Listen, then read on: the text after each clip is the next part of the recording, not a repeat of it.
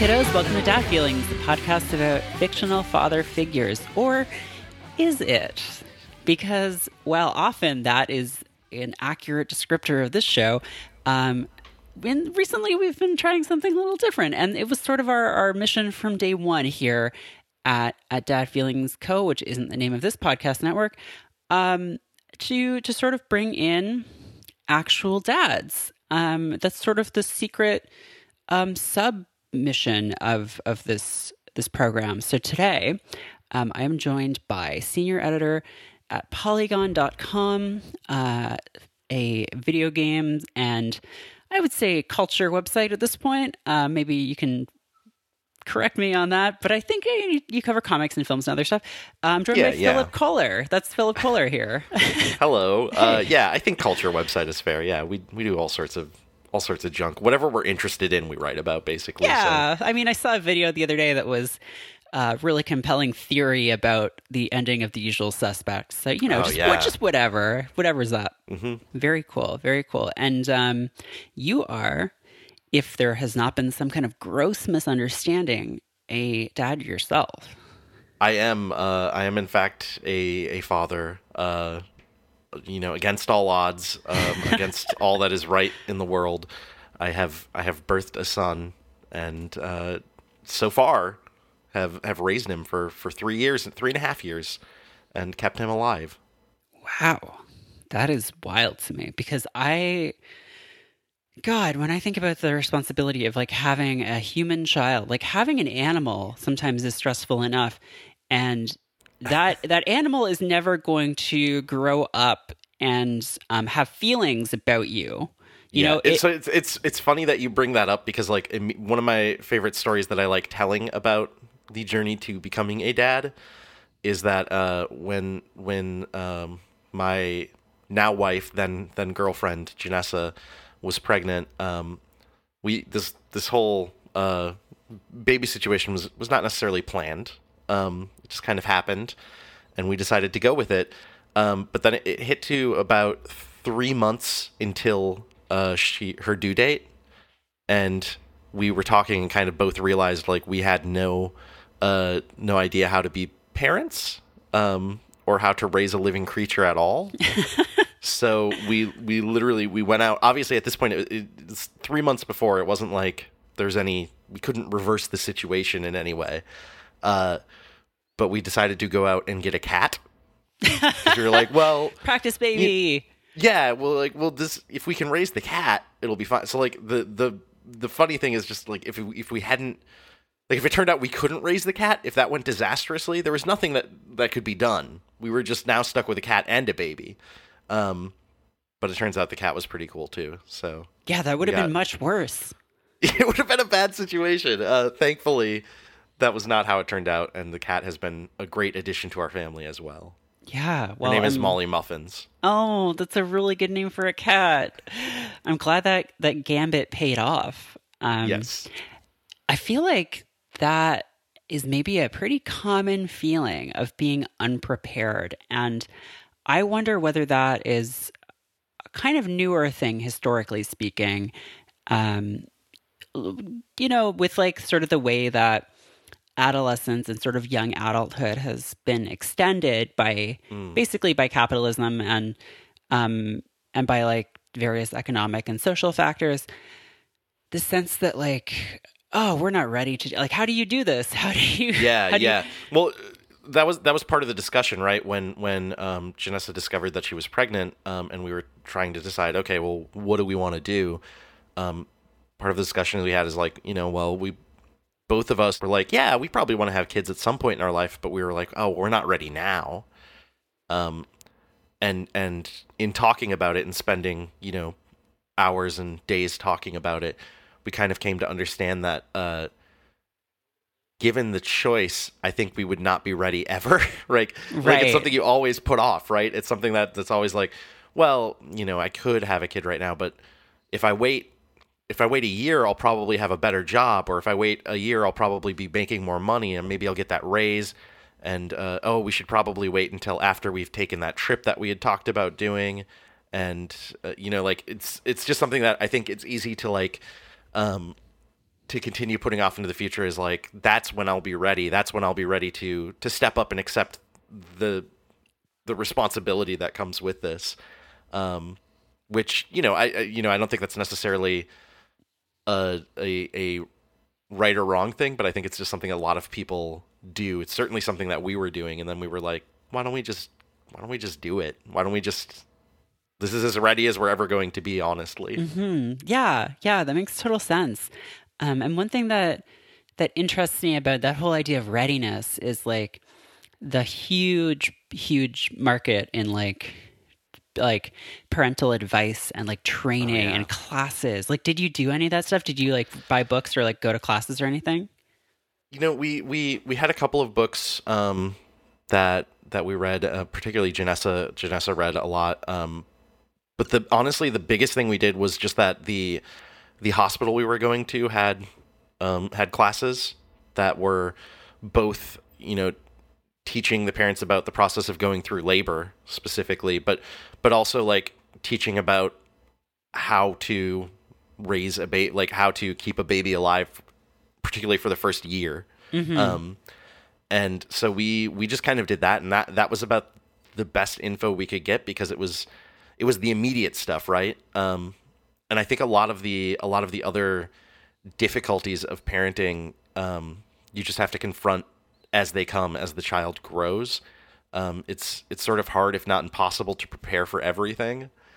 The biggest advice thing that we ran into was, once you tell people you're having a baby, everybody wants to give you advice. Right, I've heard that. Yeah. Yeah, like beyond like you said, the market for it, beyond the books and everything, just people in general, especially people who have had children, want to tell you, well, this is the right way to do it. This is the right way to, and we got so much advice from different people coming from different directions, often contradicting each other, that at some point we were just like, I don't think. I think actually nobody knows the right way to do anything, and it's just something we have to kind of figure out and feel out on our own. Right. Yeah. Well, my friend Charlie Demers, past guest on this show, has talked about this before, of just like everyone has all of these opinions on having a kid, but the thing is, like, you don't have I guess unless you have like a lot of kids, you don't have like a comparison group, right? You can't be like, well, this worked much better than this. Like, you don't know that what you did was like the best possible thing. Yeah, and like even if you did, like, even if you're looking at like as an example, I have 4 siblings. I have 2 older brothers and 2 younger sisters.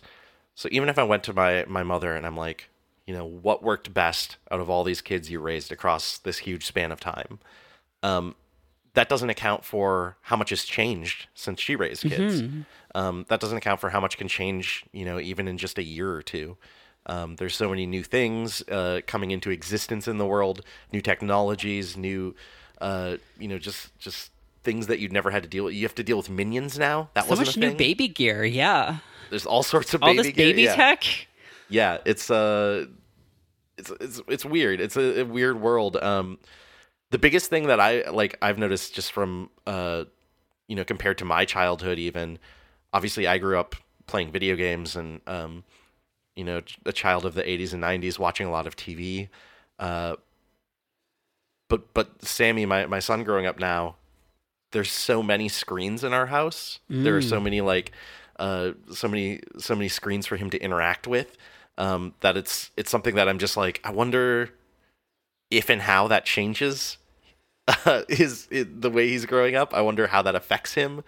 Like the fact that he's 3 and he already knows how to use an iPad about as good as I do. Yeah. It's interesting to think about, I guess. It's wild. And I know it's weird, like kids watch YouTube now, like very, very young kids, and there's like whole channels. Sammy does. Yeah. There's there's like a YouTube Kids app, and one of Sammy's favorite things to do, and we try to limit his screen time somewhat. But one of his favorite things to do when he comes home from like preschool, daycare previously, and now preschool, is he likes to just sit on the bed and open the YouTube Kids app and just scroll through whatever random suggestions it gives him. And he ends up finding new things he loves based off of just YouTube algorithms, right? So like he's now fallen in love with Little Mermaid, Disney's Little Mermaid. Oh, awesome. And not because we own it. We've now bought him a book and we're trying to find the DVD to, help him watch it. But because he saw a clip on YouTube of one of the songs from it and decided that he thought it was the greatest thing in the world. So it's just like, yeah, the YouTube is huge for kids. And particularly like as he gets older and as he's less interested in just the kids stuff on YouTube, that's definitely one of my like biggest concerns is like, oh man, I need to start monitoring what he's watching pretty closely. There's some real shit on YouTube, and I don't know that like there's stuff that I don't necessarily want him getting exposed to, right? Right. And yeah, I feel like that's something that has gotten harder because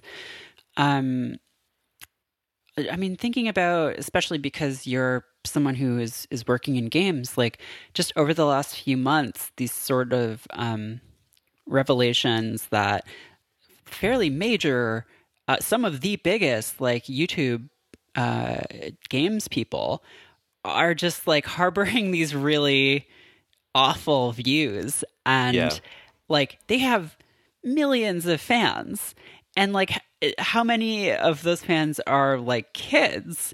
And so like thinking about like, oh, you one day you could be watching like a funny video where someone is playing Call of Duty and like joking around or something, and then the next day they're talking about how they don't think like certain kinds of people should be allowed in the country. Like, oh my god.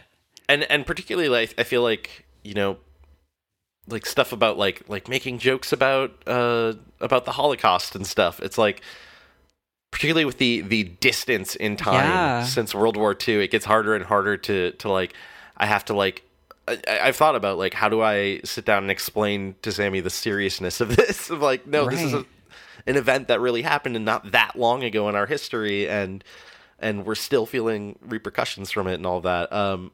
It's a lot of the challenging of parenting to me has been trying to figure out when do we talk to Sammy about certain things. I think Janessa and I have very much erred on the side of like, it's better to just talk to him than to try and shield him. Because it's so, I think it's both impossible to shield a child from a lot of stuff in today's culture, and also just, I don't think necessarily for the better long term. But yeah, figuring out when to talk to him is so difficult, even if just about stuff like mortality.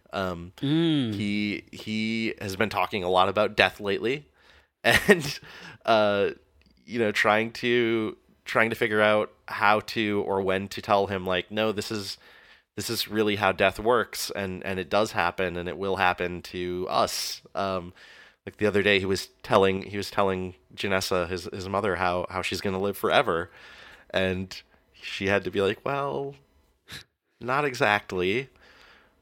It's there's a lot of difficult conversations to have. Yeah, I mean, a lot of those conversations are hard enough to have with an adult. Like, sit down with an adult and be like, hey, check out mortality. Pretty cool. No, huh? That's the fun part too. Is like, I'm 31 now, and I feel like I'm just starting to come to terms with my mortality as I like hit this age where I'm like, oh, I can't quite move like I used to. I can't go out all night drinking like I used to and be okay. I have to start watching my diet and exercising and doing all this stuff that forces me to confront the fact that, oh yeah, I'm getting older and moving slowly towards death. So yeah, like me having to deal with that, but also simultaneously having Sammy be at this age where he's just starting to be old enough to understand these concepts and have to grapple with them as well. It's definitely, it is a journey. I bet. Yeah. And yeah, I'm curious about, like, as someone who does work with games, and just like knowing how, like, we just mentioned the YouTube stuff briefly, but like just as a whole, how, God, what's a good way to put this? Awful.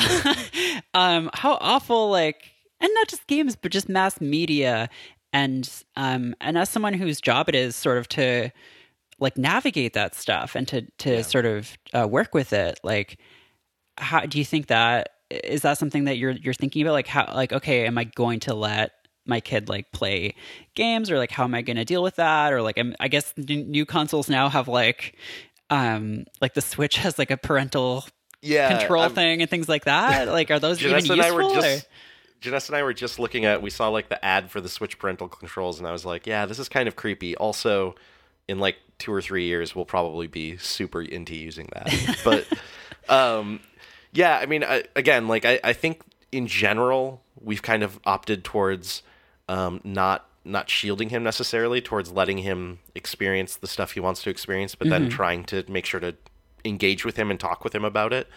And I think, I mean, I guess it's hard to say, like, maybe I'll feel differently in, 4 or 5 years, but I think right now that's how I feel about video games too, is like, if he hits a point when he's 10 and he's like, oh, I want to play this new shooter that's really bloody and M-rated, my gut is like, oh, sure, you can play that, but why don't I play it with you and we'll talk about it. And try to like engage with why you like that, or why maybe it's, got some issues or whatever the case might be. But I don't know. Again, like I said, maybe in 4 or 5 years I'll feel totally different. Maybe that's an approach that seems ideal in my head now, because especially like I'm thinking back to like, oh, when I was a teenager, I was like 12 years old, and my mom raised me on her own, and so I just kind of got exposed to whatever I wanted, and I'm like, well, it worked for me, but maybe I'm not going to feel that way when suddenly it's my son being exposed to it. Yeah, it's so hard to say. Yeah. Yeah, I know. Right now, the biggest thing with games, Sammy likes watching me play video games. He's starting to kind of learn how to play himself a little bit, but he gets scared really easily. And so every time I start playing if he comes home and I'm playing a new game for work, the first thing he does is he asks me if it's scary. And if it is, then he has to like run into the other room and close the door until I stop playing. So that's right now. Right now I'm just trying to like watch out for playing anything potentially scary around him. Yeah, no Scare Man 3D, Slender Man. He's scary. Scareman 3D is actually my game of the year right now. Oh wow, I've heard good things about it. Yeah. It's very frightening. No, I was reviewing the new Resident Evil, and that was the one where I mostly was playing during work hours, but as happens with this job, I sometimes had to sneak in some time during off hours, and if Sammy was home when I was playing, he would shut the door, or if he had to go to the like, his room is my room, I should say, where I'm playing, is in between his room and the bathroom. So if he had to use the bathroom, he would have to like open the door and be like, he would like yell for me to pause the game before he opened it, and then open it and like just scramble through as fast as he could, so he didn't even see the pause screen. Oh my God. I remember like when I was a kid, I was like really like irrationally scared of like video games too. Like I would play them, but like I had to do things to like make it less real. Like I would turn the sound all the way off. Which like then if Mario died, then I didn't hear like the sad music, or like if Sonic was running out of air, then I definitely wouldn't hear that music. Nobody needs to hear that. But speaking of games, one thing we've talked about on this show before, I had actually your colleague Simone on a few months ago. Yes. And we talked about a few different dads in games. Yeah. And I'm curious how maybe you see that stuff, or if you think your views on it have changed, like the ways that, like, because I guess for people who aren't aware, there has sort of been more games, I would say, in the last 10 years that are about playing a father. I mean, I think you're seeing this trend that of the way that I've seen it described, I guess, is you're seeing a trend of like a lot of people who came into game development at a very young age, are now hitting the point where they're having children, or where their children are starting to grow up, and they're starting to have lots of lots of dad feelings. Hey, that's the name of the show. Hey, that's the name of the show. Yeah, I worked it in. And they've kind of spun that around into like making games that are either explicitly or suggestively, I guess, about fatherhood. And yeah, it's a trend that has been very interesting to watch. I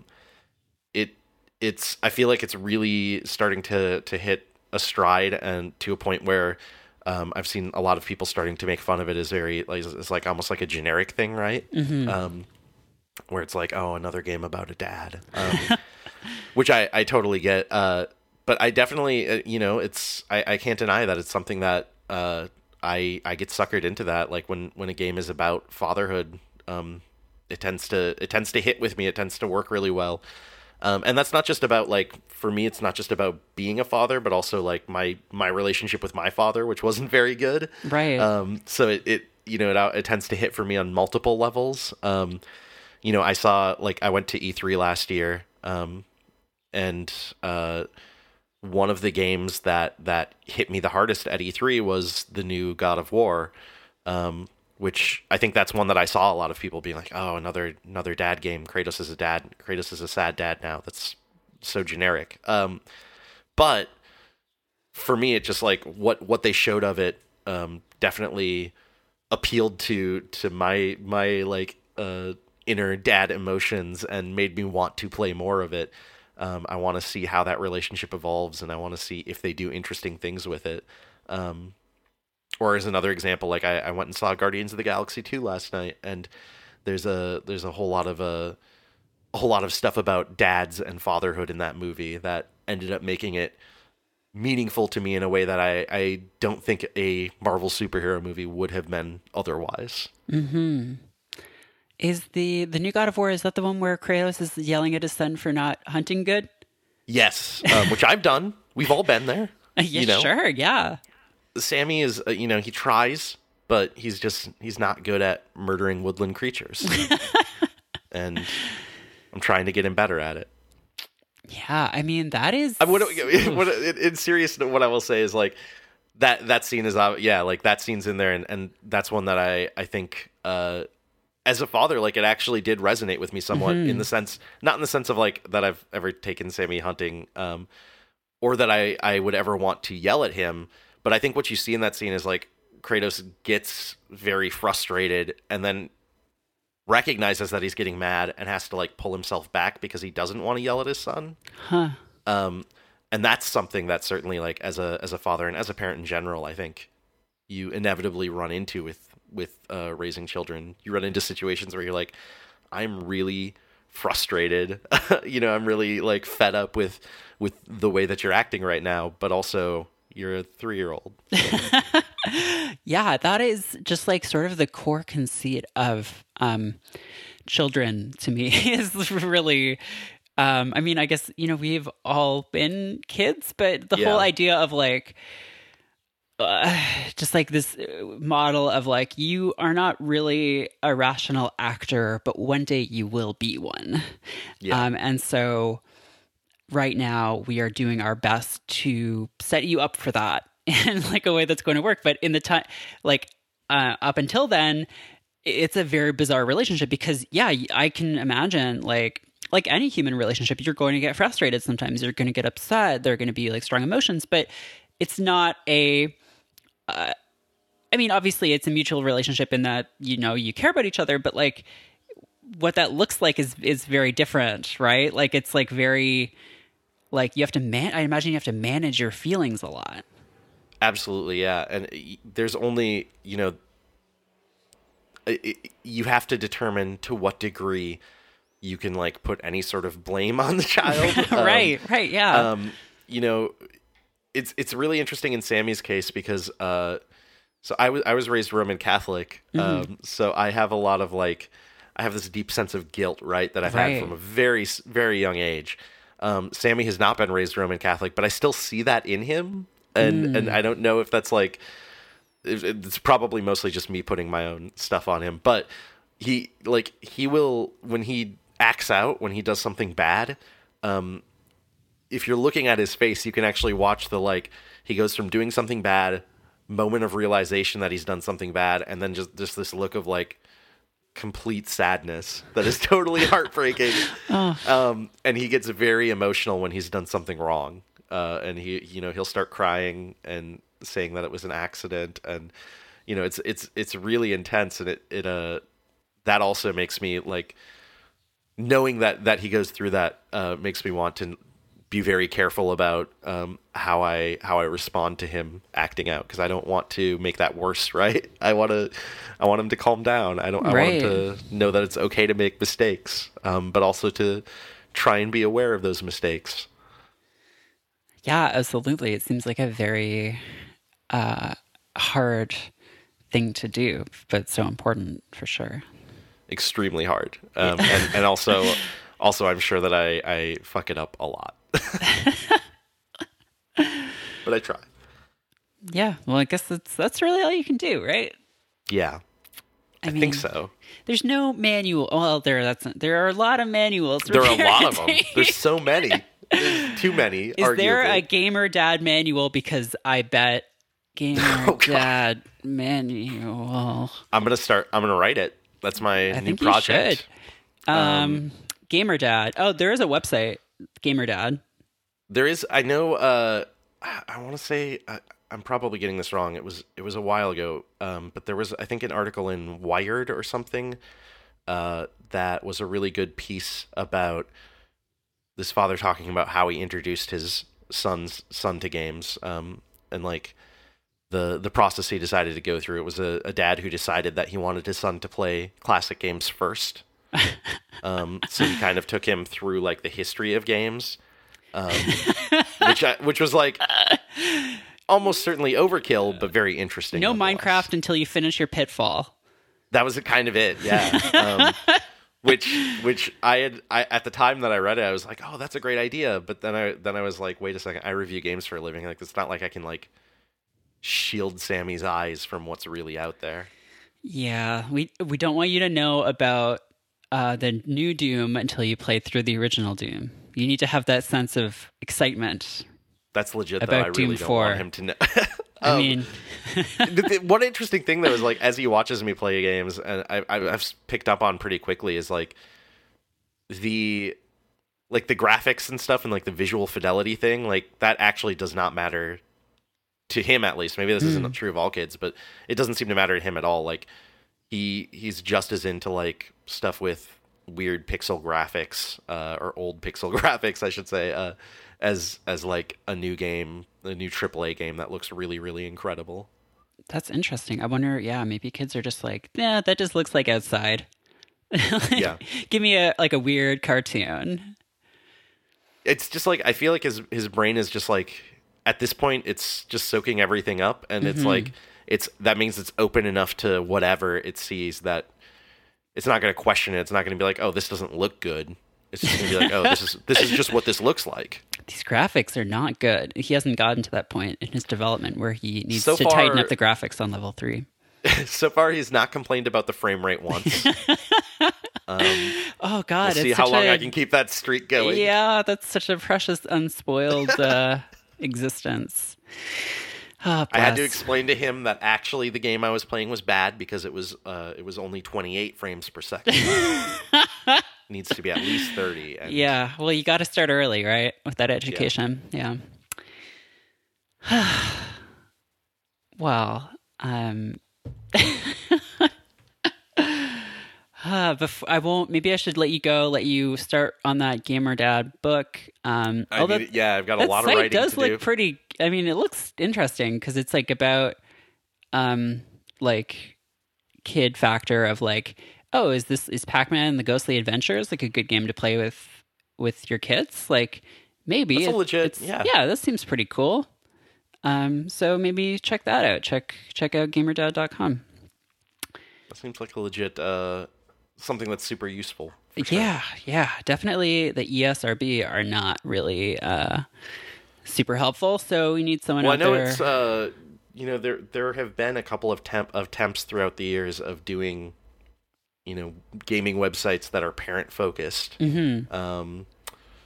I actually did a bunch of writing for What They Play, if you remember that site. This was, oh man, this was like 2007 that What They Play launched. And it was the site that was just a giant database of games with write-ups explaining what the content of the games were, and if it was essentially like anything that parents might find objectionable, or might find interesting and good, which I actually did a bunch of write-ups for well before I ever had a child or any interest in having a child, which is a little strange. Well, it's a gift from past you to future you. Yeah.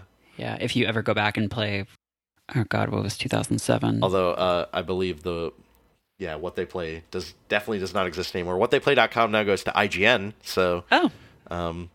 Well, they gobbled it up. That's... IGN.com, The Parent's Guide to Gaming. That's interesting. They don't normally... Yeah. Yeah, I mean... Yeah, I guess... Yeah, the ESRB stuff, like... I guess for people who, again, don't know, it's what, Entertainment Software Ratings Bureau? Is that right? Something like that, Something like that. That sounds Board. right. And there are things that are just like, oh, this is E for everyone, or like there's cartoon violence, or like some nudity or whatever, all the way up to M. I don't think AO doesn't exist anymore. It was adults only. And yeah, that doesn't seem like the best way to do this. So someone needs to take up that. Certainly. Someone needs to take up that mantle, I think. So maybe, fingers crossed, someone will get on. Yeah. That. Well, this has been super fun. I was so glad to get your views on this stuff, and it's really interesting, I think, as someone who is really enmeshed in a lot of tech culture, because I know there's like a lot of just generalized anxieties, I think, around kids and tech, or like kids and screens, or like kids and the internet. And I feel like a lot of it is so distant from like the realities of, actual kids and parents' lives. And it's just sort of moral panic stuff. So it was really interesting to talk to someone who's like actually dealing with that stuff on the ground. Yeah, and I think you're right. It is it's stuff that is easy to freak out about, and that I think to some degree every parent does freak out about. But yeah, when you're in it, when you're living it, a lot of it is just moment to moment, like figuring stuff out as it happens. And yeah, it's scary, but it's maybe less intimidating as it's going on. Yeah. Well, do you want to tell people where they can find you online? Sure, I would love to do that. I am at twitter.com/pkollar. That's PKOLLAR. And I write reviews mostly, but also sometimes op-eds and other things for Polygon.com, and do some videos on YouTube.com/Polygon. Awesome. And your game of the year is again, I think it was Scareman. Scaredad. Scaredad 3000. Scaredad, yeah. That seems like a Cool Games Inc. game. Yeah, I'm going to suggest it. Cool. Well, yeah, thank you so much again, and hope you have a great weekend. I'll talk to you later. Thank you for having me. Bye, kiddos. Dad Feelings is hosted by Merritt K and produced and edited by me, Nick Bravo. Dad Feelings is a part of Stay Mean, the world's only podcast network. We're entirely listener-supported. If you enjoy the show, please consider becoming a patron of Stay Mean at dadfeelings.com/support. Our theme music is Swell Content by Speedy Ortiz, off their album Foiled Gear. Thanks to Car Park Records and Sadie Dupuis for letting us use it. Please mention us on Twitter. We're at dadfeelings and at StayMeanCo. Or rate and review us in iTunes. We really appreciate it. Thanks for listening.